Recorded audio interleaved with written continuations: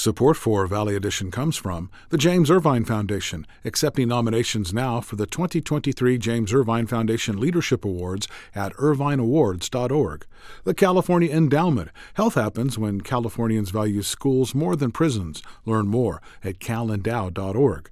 The California Healthcare Foundation, working to build a more effective, compassionate, and just healthcare system. On the web at chcf.org/health-equity.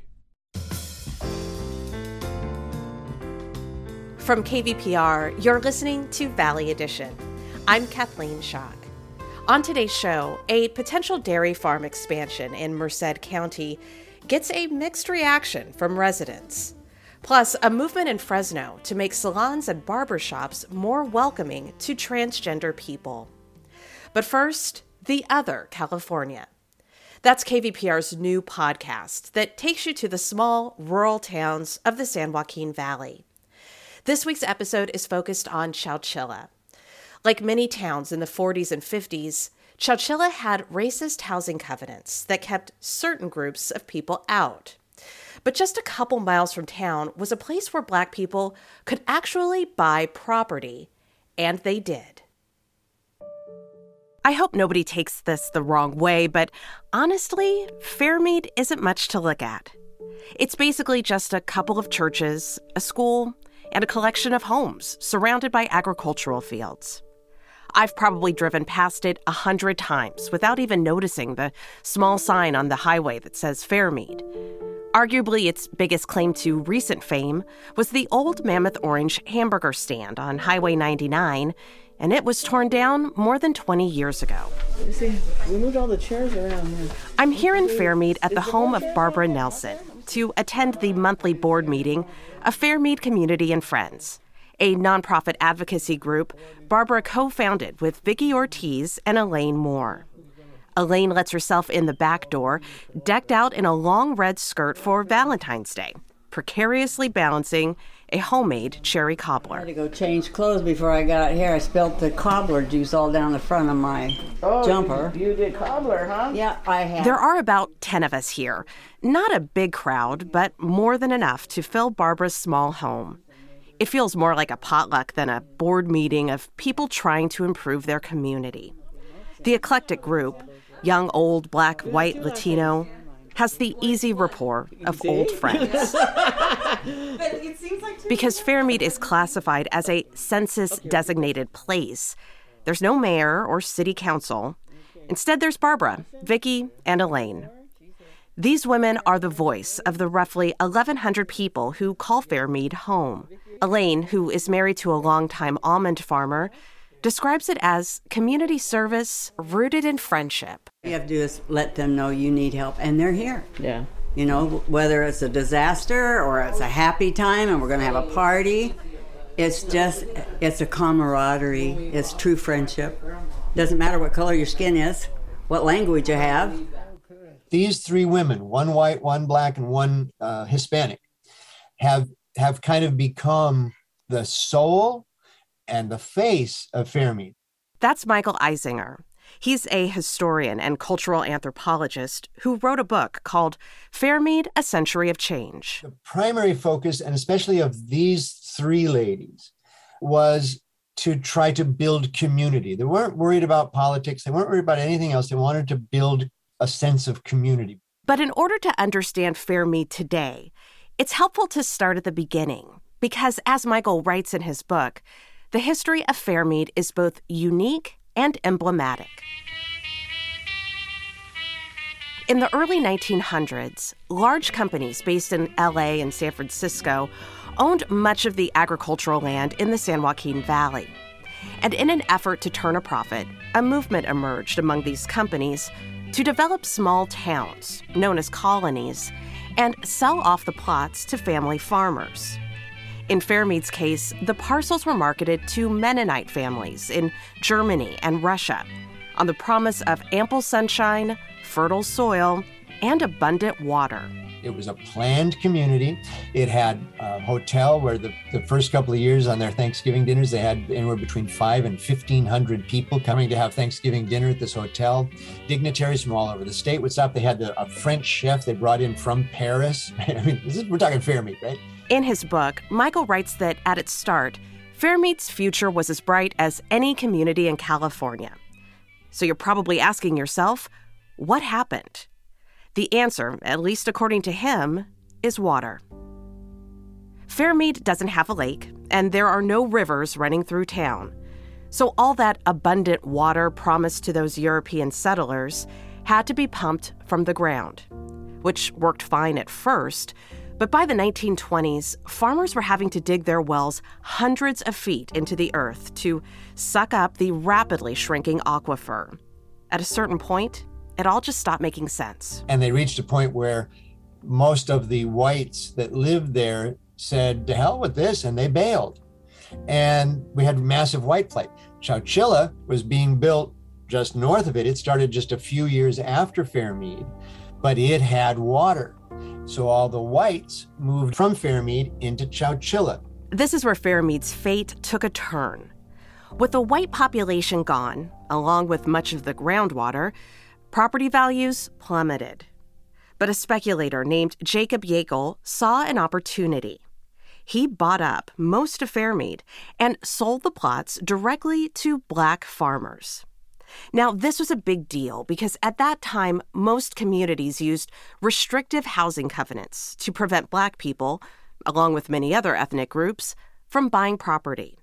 But according to Michael, Fairmead meant Black people could own their own homes and establish their own communities, thanks to Jacob Yekel. They loved this man dearly because he would sell them their property, his property, at market rates. He didn't mark it up. He sold it to them fairly. He treated them fairly. He treated them well. And that's how, for example, the Williams family were able to acquire enough land around Fairmead that by the 1950s, they had the largest dairy in California. The single largest dairy in the state of California was Black owned by the Williams family in Fairmead. Michael says it was a smart use of the land because dairies didn't need as much water as crops. So that's how it came to be that on this dry, dusty land a few miles south of Chowchilla, a thriving Black enclave was built. From the 1920s through the 1960s, Fairmead remained predominantly Black, home to families like Barbara Nelson's. A lot of Black folks started moving here, buying property. My in-laws was one of them. The Nelsons, the Mitchells, the Amys, the Williams, all these families came. And there was one guy had all this land, and he sold it to them. Everybody, they was buying 20, 30, 40, 50, 100 acres. Land was cheap. And then cotton was here. People was picking cotton. I grew up picking cotton, cutting grapes, because I tell my kids now that we were the farm workers, the African Americans. We worked out here.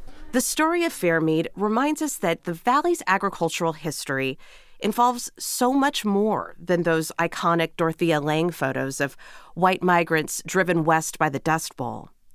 In reality, many people, including white, Black, Japanese, Mexican, and Filipino farm workers, labor to turn this region into the world's food basket. But things started to shift in Fairmead following the passage of the Civil Rights Act of 1965. According to Michael Eisinger, that's when Fairmead's population started to transform from predominantly Black to predominantly Hispanic. Why? Because in 1965, Chowchilla had to allow its first Black people to move in. And so people had options. Whereas now these poor communities are absorbing a new population, and they are having the same issues of water and isolation and food deserts that these earlier communities struggled with. Barbara Nelson wasn't around for the shift in population that Michael just described. She and her husband Clyde left the Valley in the mid-'60s and called the Bay Area home for roughly 40 years. But after Clyde retired, they decided to move back to Fairmead to care for their aging parents. And when they arrived, Barbara was shocked by what she found. But when I came back to Fairmead, in 2005, and we didn't have a store, and I noticed Fairmead just was pitiful. I hadn't seen no change. And I said, God, I need to make a difference. I'm down here. So I got with another resident, and we started talking about it, and we came up with this group. Barbara's made a lot of friends when she started this up. That's Vicki Ortiz from Fairmead Community and Friends. She moved here because it was one of the few places in the valley where she could still find affordable property.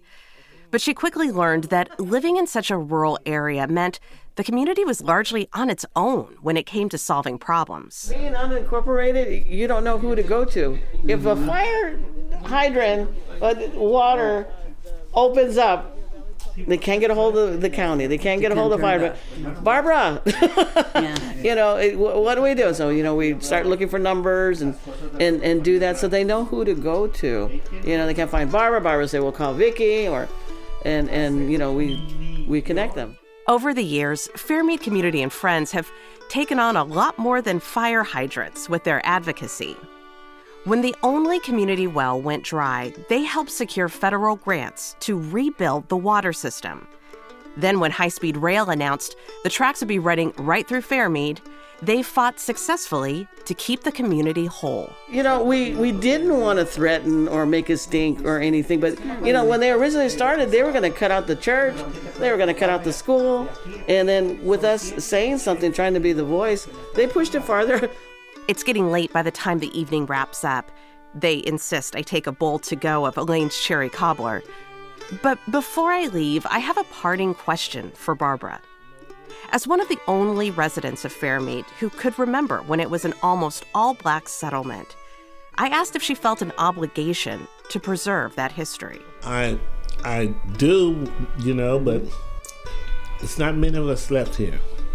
Most of them moving out. So that's why during the Black History time, when we have to keep that alive and keep going with that.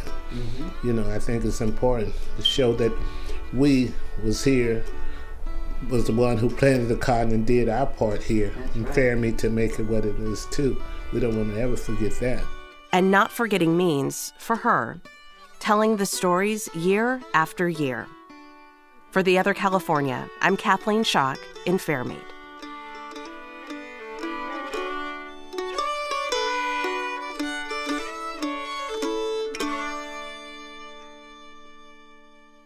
You're listening to Valley Edition. I'm Kathleen Schock.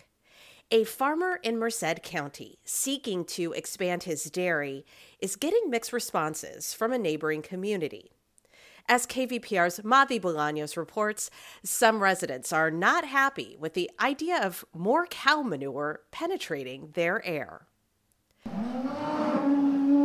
It's a windy day in La Grande as Eddie Hoekstra drives through rows of cattle on his farm. Hoekstra manages about 8,000 cows on his nearly 2,300-acre farm called Hillcrest Dairy. He's 53 years old and has managed the farm for over 20 years. As he gets older, he says he thinks a lot about how he wants to leave the farm to his sons. I have sons, 2 of them have degrees in agriculture, and my third son is also working here. If they want to stay in the dairy business in California, we have to be competitive. It's one reason Hoekstra has submitted a proposal to the county to increase the number of cows on his farm by 1,700. That would bring the total herd to nearly 10,000. And at a time of record high inflation, he sees the expansion as key to the survival of his family business.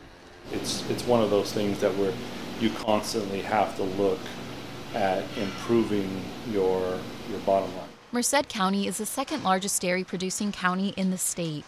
The county's dairy industry produced more than $1 billion in profits in 2020, representing about 1/3 of the county's agricultural production, according to the California Department of Food and Agriculture.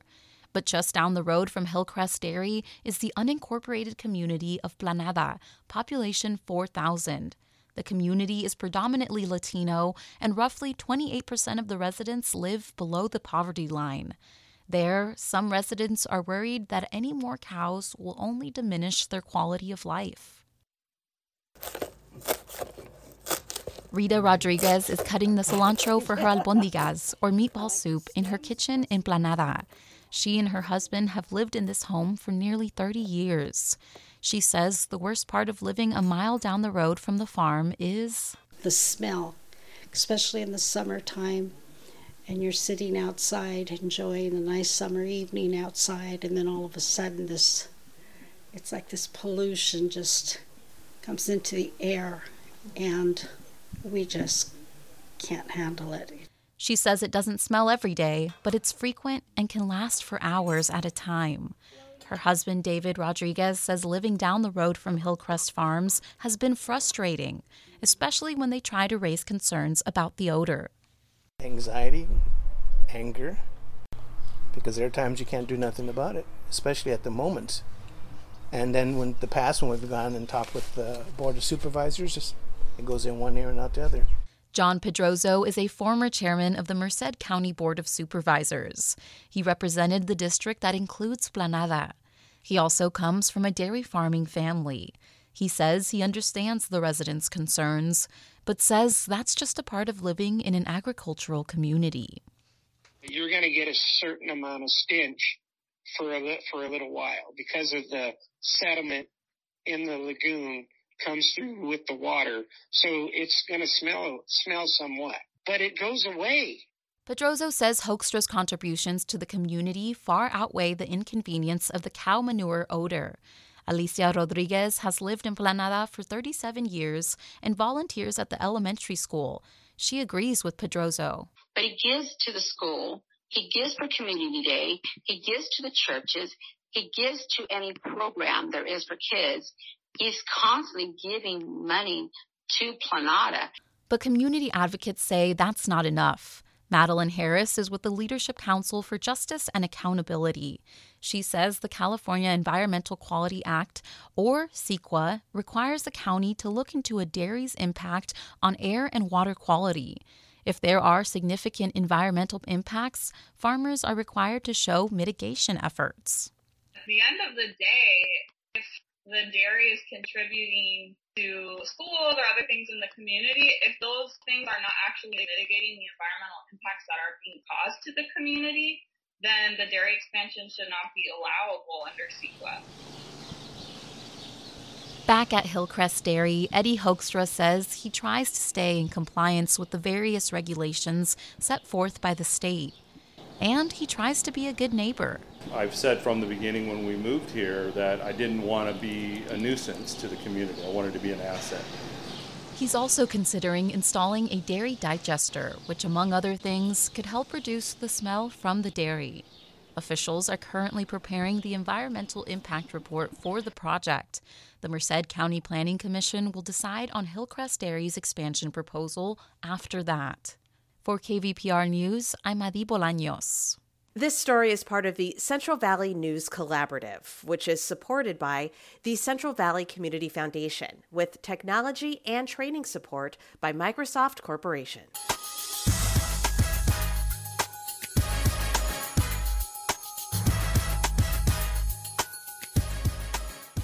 This is Valley Edition. I'm Kathleen Schock. California is investing billions of dollars in high-tech solutions to predict and respond to natural disasters. But residents in rural communities facing fires, floods, and winter storms are increasingly embracing a century-old technology, two-way radios. Our colleague from Cap Radio, Scott Rodd, has this story.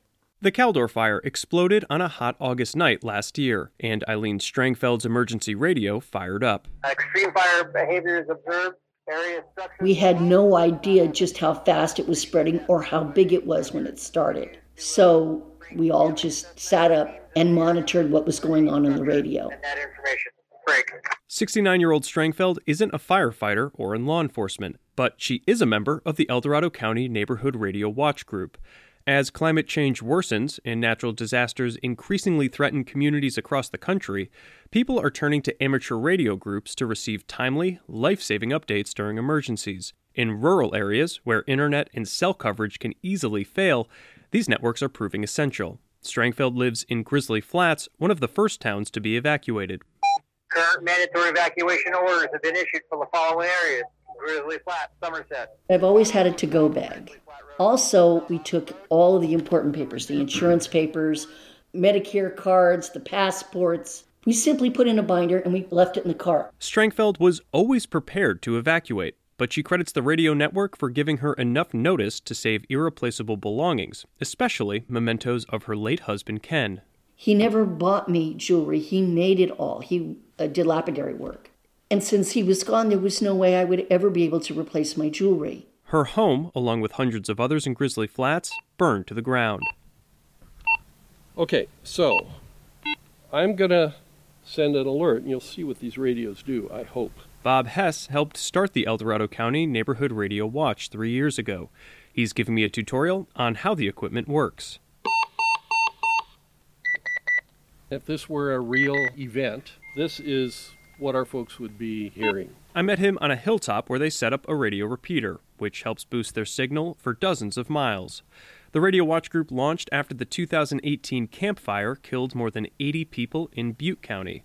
They acquire old radios off eBay. We'll buy these things like 100 at a time, clean them up, refurbish them, buy new batteries for them, and they're like brand new. The group has grown to about 350 members, but it faced some pushback at first. The general opinion among law enforcement and among the first responders was that we would create havoc in an emergency. Hess reassured them the group would only relay official emergency notifications, and they would stay clear of radio frequencies used by police and firefighters. Now the group has several former first responders on its board. Radio watch networks like this are popping up around the country. The pattern that we see is always in response to large-scale disasters or catastrophes. Joe Ames is national chairman of Radio Relay International, a nonprofit that works with local radio clubs. In New England, interest usually spikes after a major snowstorm. In Gulf states after a hurricane, or in the Midwest after a tornado. With so many amateur radio operators in the country, there are several 100,000 at any given time, you have a good chance of contacting the authorities in case you need help. Over the holidays, the El Dorado County Radio Watch Network activated once again. The same area that saw devastating fire endured a walloping winter storm. The group helped stranded residents get food and firewood, as many in the area lost power and cell service for more than 10 days. In El Dorado County, I'm Scott Rod.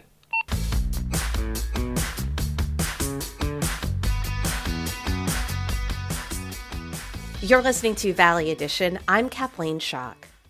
Earlier this week, the Legislative Analyst Office released a series of reports about the impact of climate change that paint a dire picture of California's future.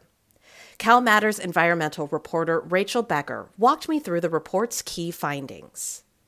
So the report's kind of focused on a number of different hazards that climate change has already worsened and is expected to make more severe in California. So we're talking about heat, increased drought intensity and frequency, flood risk, wildfire severity, which we see every year, coastal flooding, and erosion as seas continue to rise. And so then they kind of applied these hazards and saw how they could affect really all aspects of life for Californians.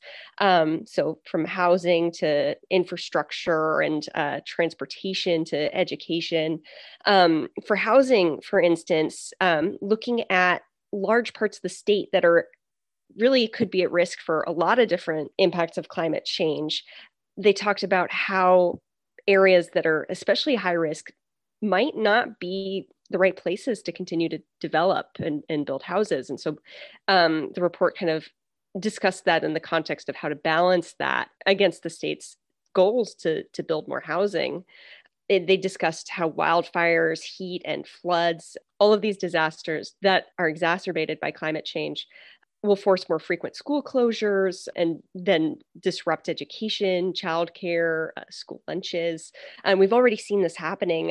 My colleague, Ricardo Cano, chronicled disaster days and the increase in school closures across California. And the Legislative Analyst Office reported that more than 1,600 schools temporarily closed because of wildfires every year between 2017 and 2020, it's a huge increase over the years leading up to that. This is all so alarming, and in your reporting, you described the Legislative Analyst Office as typically reserved. So can you just put into context just how shocking it was that the organization laid out our current state in such stark and dire terms? The Legislative Analyst Office has a really long history of looking into climate change, aspects of budget proposals and California state policies. They've looked at whether transportation policies are working, whether the state's landmark cap and trade program is going to be enough to meet the state's climate goals. What these reports really do, the new ones that came out, is look at the impacts of climate change and how California will need to adapt. And they're very comprehensive. They really pull different pieces of research and data together to paint this really comprehensive picture of just how much California is going to keep facing. Well, what are the scientists saying about whether these dire outcomes are an inevitability, or, are there still steps that we can take to mitigate the impact? Cutting fossil fuel emissions is going to be critical to mitigate these impacts. We saw a landmark international scientific report released this week that talked about how the clock is ticking, but it's not too late yet to stop the most severe effects by reducing greenhouse gas emissions.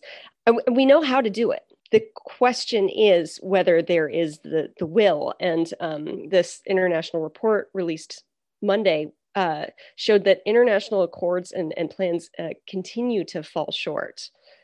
So what are you hearing about how these reports have been received, particularly among elected officials and the people in the state who hold the power to implement systemic changes to address climate change? Yeah, I spoke with State Senator Bob Wieckowski from Fremont, and he said that he plans to use these reports as references and rationale for his subcommittee's budget proposals, for instance. And what he said he valued about the reports was that it, and I'm quoting him here, it turns the climate conversation into an all hands on deck versus, oh, this is just some tree hugger over here. And so I think for him, showing that climate change affects all aspects of life and is not just simply an environmental issue was really valuable. California has this reputation as being a true leader in climate change. But, what all of these reports suggest is that whatever we've been doing up to this point, it's clearly not enough. So I'm just wondering, is that true? Is that a sentiment that is being held by the scientific community? I think that among critics and also some lawmakers, there is this tension between California's climate efforts and California's role as a major oil producing state. And there have been questions about whether California's follow through and whether its climate mitigation programs, including cap and trade, are really going to be as effective as they need to be to meet the state's climate change goals, which are very ambitious. The California Environmental Voters, which is an advocacy group, gave the state a D grade for climate inaction last year. That said, the state also passed a $15 billion climate budget. So there really is kind of a balancing act going on in California. And really what remains to be seen is what will be the outcome of that balancing act. I've been talking with Rachel Becker, environmental reporter for Cal Matters. We really appreciate you bringing us up to speed on the latest on these reports. Well, thanks so much for the invitation. This is Valley Edition. I'm Kathleen Schock. For more than a decade, the nonprofit Trans Emotion has been supporting and advocating for the transgender community in Fresno County. To learn more about their work, I spoke to the organization's chair, Zane Anthony. He started by sharing how he got involved. Initially, it was a friend of mine who was a past chair of Trans Emotion who actually passed away a couple of years ago. And, before that, I was involved for a few years and joined the board, and he really encouraged me to be a part of it because of my journey. And before I transitioned with hormone replacement therapy, I was socially transgender, I think of it like a temporary tattoo. So I change my name and gender, my pronouns, and I come out to my family, my friends, everybody around me. And I kind of test it out for a few years and make sure it's what I really want. And because of my drag king career, I was able to express myself in a more masculine way and have a more male illusionist type of look and perform male songs and just be in the masculine persona and get called sir. And it was very validating to me, and I could just feel what it felt like inside. It just felt right. Like it felt like it gave me more of a boost, more confidence and courage to just, keep doing it and expressing myself. So after that, I wanted biological children. And so once I was able to successfully donate my eggs, I was able to medically start transitioning. And then my twins, I have twins, are basically as old as I am in my transition, which is kind of cool. So they just turned 6 and I just turned 6. I know that you have described the advocacy work you do as your life's passion, but I would imagine much of that drive comes from your role as a father. Definitely. A strong passion. And right now, since they have started school, they're in kindergarten, I have twins. One is a boy, one is a girl. And we like to say sex at birth instead of gender because we don't really know that until later. And it's different. So starting in a Clovis Unified School District, they don't have the best reputation for supporting our LGBT community. And I went to Clovis schools my whole life. I graduated from Clovis High, and now my kids are in Clovis Unified as well. And so I made sure that I met with whoever was in charge and above the people, in charge of my kids, just to make sure that everybody was aware and knowledgeable and affirming and supportive. And I do feel that there's a lot of work to be done in the awareness and the knowledgeable part of it. And I do feel that they were also very affirming and supportive. So we decided, how can we work together? And based on your experience, I'm basically something they can read in a book. So as many books as they've read, I can actually help them with the journey. And now that my kids are involved, I'm like really even more passionate than I was before. And the Papa Bear comes out and I'm like, hey, how was your day? Anybody tell you anything today? And I don't put it out there in a negative way, but I just try and get some feedback. And based on everything, the staff and even the students, I know it's just kindergarten and it's like, oh yeah, all little kids like sparkly things and they don't really know, what is what right now. So, that kind of helps. But I feel like overall, I've had really good support around me and around my kids as well. That's really, really good to hear. So for those who are not familiar with TransEmotion, tell us about the work that you do with that organization. So TransEmotion is a 501c3 nonprofit here in Fresno. We do serve the entire Central Valley, and virtually we try to reach as many people as possible, even if it's out of the state or out of our physical connection. But as far as our programs and resources, we began partnering with Equality California, and they have awarded us a couple of grants throughout the year to allow us to create these programs for our community, such as our rental relief fund. And this is an emergency rental assistance for transgender, non-binary, gender non-conforming, and two-spirit individuals who live in Fresno County. And it is an emergency rental assistance fund for those in need. And that's all you need to qualify. All you have to do is go to our website at transemotion.com, and all of the info is there. And there's a link where you can just click and apply to the form there. And part of our gender affirming program is a chest binder program, which is targeted towards the more masculine presenting community.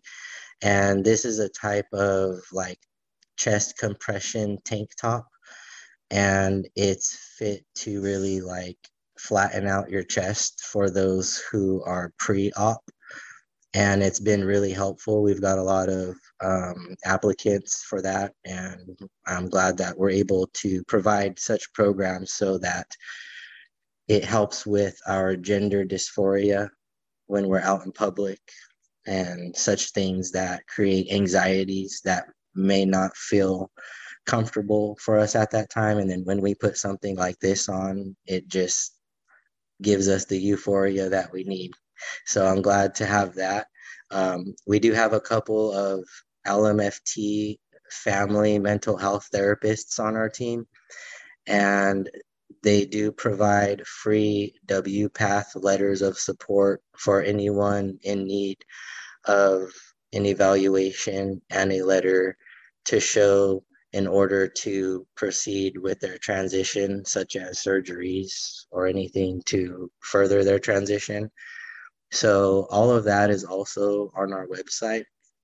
And as far as our support groups within our community, another gender affirming support group targeted for female to male, masculine presenting, or anybody just wanting to get in shape who is transgender.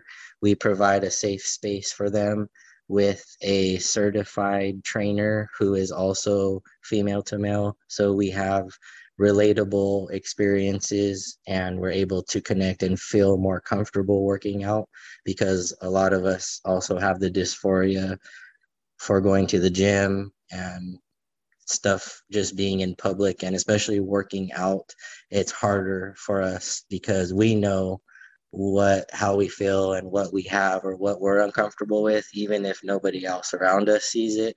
It just kind of gives us that anxiety about going. So this is virtually, and anybody can join from the comfort of their own space, whether it's outside in an open space or in their living room. It doesn't matter. They can even have their camera off if they're not comfortable.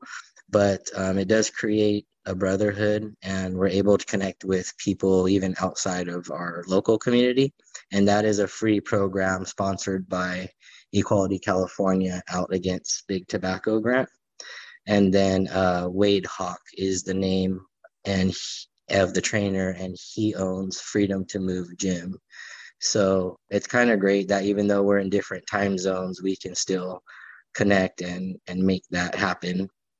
And then as far as support groups, we have transgender youth support groups, we have caregiver support groups, we have a 16 and over support group, and some of these are in person, some of these are virtual.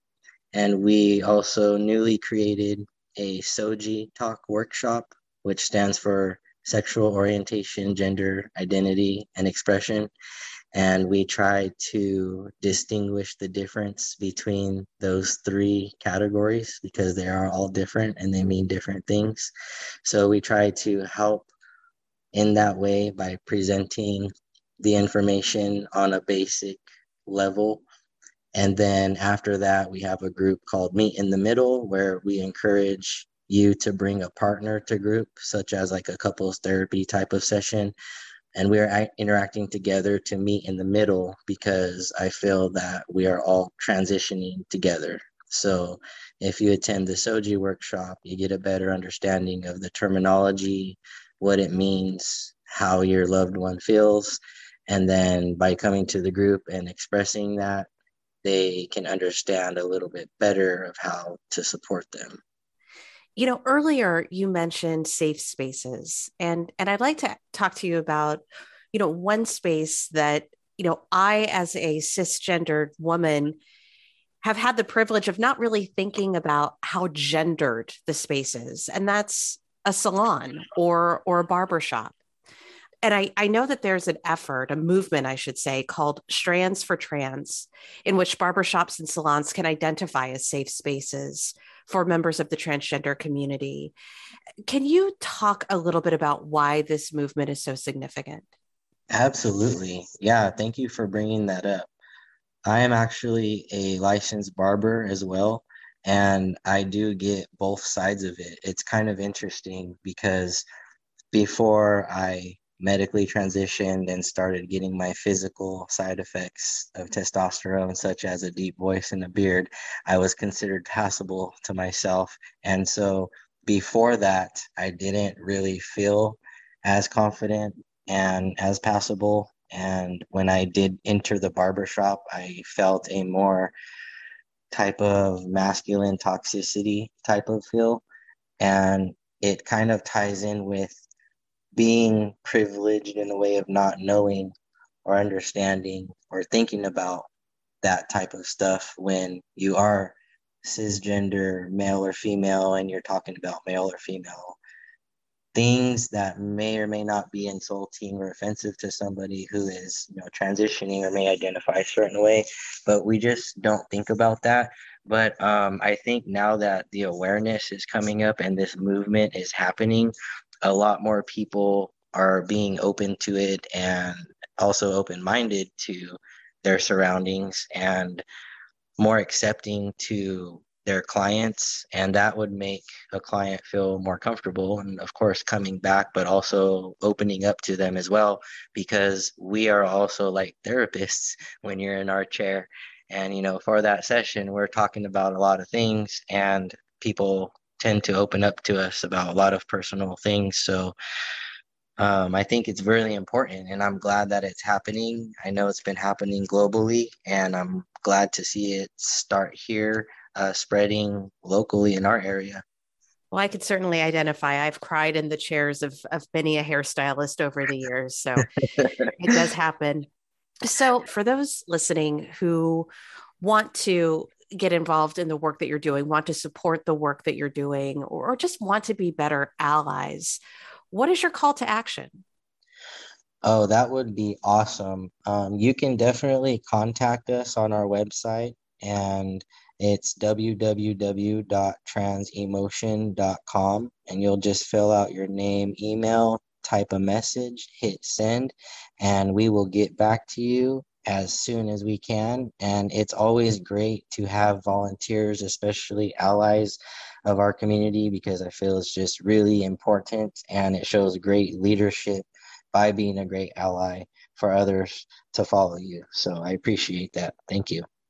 Well, thank you. I've been talking with Zane Anthony, chair of the nonprofit organization Trans Emotion. Zane, thank you so much for taking the time to talk with me. Absolutely. Thank you, Kathleen. And finally, if live music is your thing, Fresno's Tower District is the place for you tomorrow, as 60 porches and venues present more than 100 performances for the second annual Tower Porch Fest. KVPR's David Ouse spoke with organizer Jeremy Hofer and Fresno Bee entertainment reporter Josh Teehee.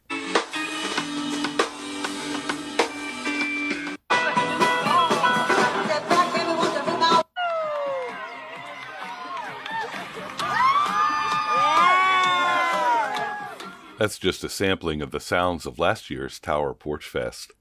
What is a Porch Fest, you ask? I asked Jeremy Hofer, one of the founders of Fresno's Tower Porch Fest, about the origins of Porch Fest and how it's come to life in Fresno. So I read somewhere that one of the first kind of modern Porch Fests was in Ithaca, New York. How did Porch Fest come onto your radar? Yeah, that's the origin story. It was actually a friend of mine who had moved to Modesto and was sending me lists of kind of cool things to do in Modesto, and the Modesto Porch Fest was one of them. And I just thought that was such a cool idea.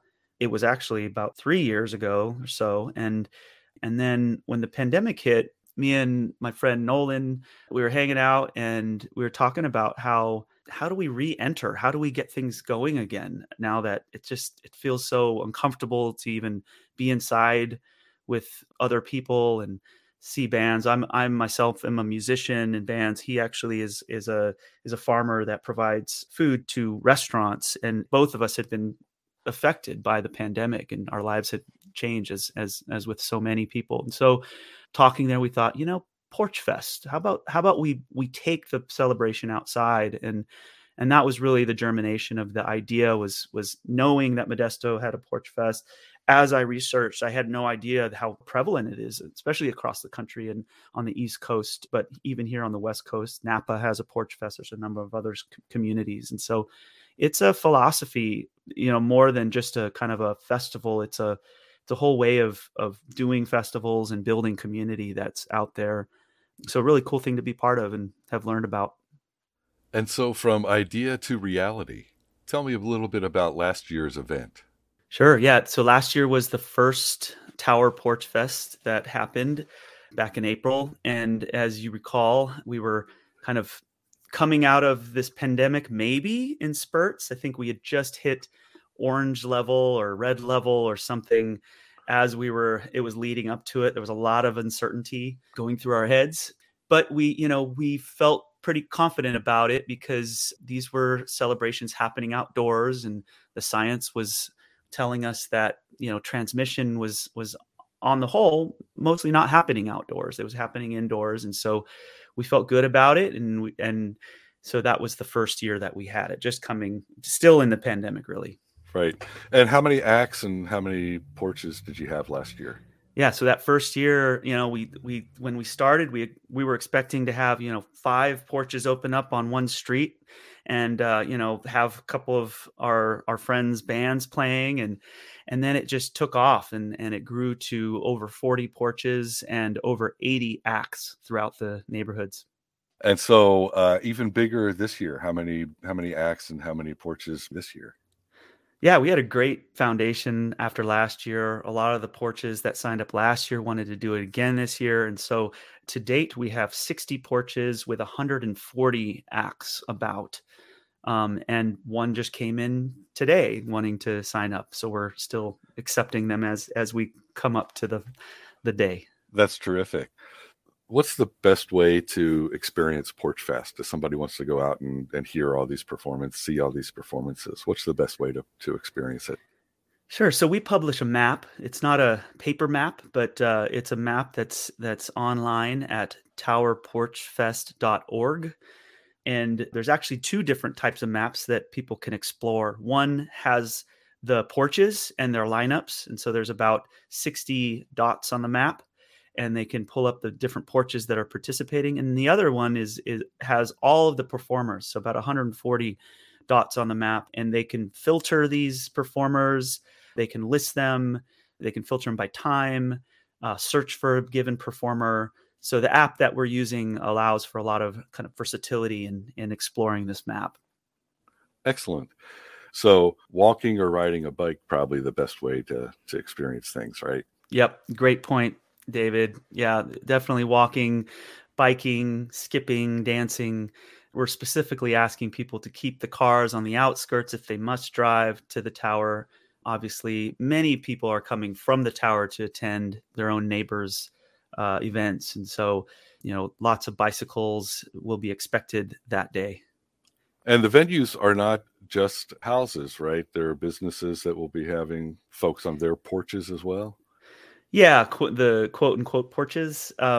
These we're calling business sponsor porches. Last year, we had a lot of interest from the business community to host events to kind of gain customers and gain visibility, and we embraced that. We figured they would do it regardless of whether we put them on the map or not, and so we've included a number of porch sponsors like Goldstein's and Spokeezy and High Top, and we got a number of others, Neighborhood Thrift and BLK Marketplace, and so those are going to be other types of just a range of celebrations that are happening at the businesses as well.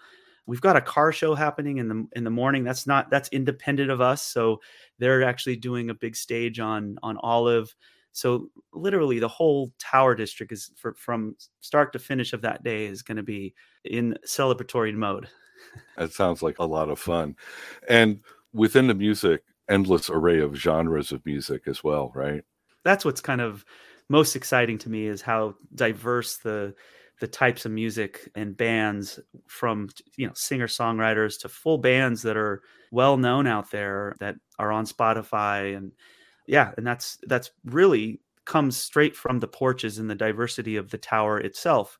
As an organizing crew, we don't curate, we don't select bands. When a band or a performer comes to us and asks to play Porch Fest, we say, great, find a porch.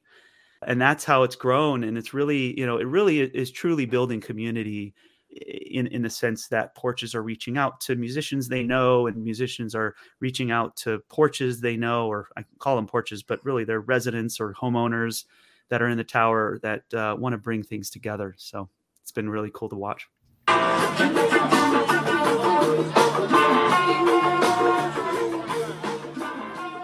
To get more insight, I also spoke with one of the Valley's biggest music fans, Fresno Bee entertainment writer Josh Teehee.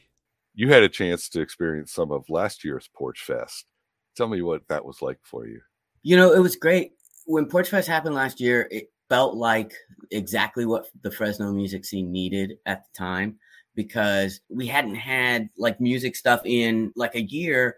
And then here was this thing that they were offering, go see a bunch of music in one kind of day. So as soon as I heard about it, it was one of those things that just seemed like such a perfect fit for Fresno, for the neighborhood. It was a great day. It was amazing just to see people out in the front yard, and there were bands playing, and then one band would be done, and then everyone would kind of turn around and go to the next porch. What I really appreciated about it was the amount of diversity that was happening throughout the day. So that you just had so many different types of bands playing. So it really felt like the entirety of the music scene was like together on this one day. Are there acts in particular that kind of think would be highlights to check out? Yeah. So I think the thing to do this year, they have sponsors, and several of the sponsors have put together like sponsor stages. They all brought in together really awesome lineups as well. So Raging Records has a really cool lineup that includes Fashawn. So, fairly popular Fresno rapper, huge guy. So that's happening at Raging. That's really good. I think the other one that I would be really excited for is over at Spokeasy.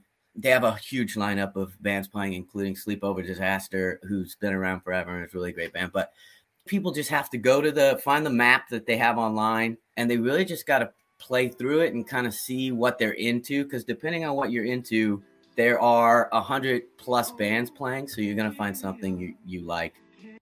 That was Fresno Bee writer Josh Teehee. Tower Porch Fest is happening tomorrow, Saturday, April 9th in Fresno's Tower District. You can find maps of porches and performers at towerporchfest.org. For Valley Edition, I'm David Alves.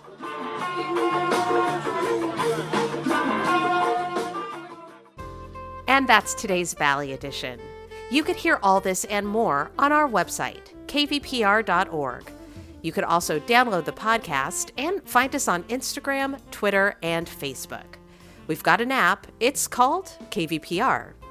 The show is produced by our news team, including Alice Daniel, Carrie Klein, Madhi Bolaños, and Sarith Hawk. Technical support is from Don Weaver. I'm your host, Kathleen Schock. Thanks for listening. Support for Valley Edition comes from the James Irvine Foundation, accepting nominations now for the 2023 James Irvine Foundation Leadership Awards at irvineawards.org.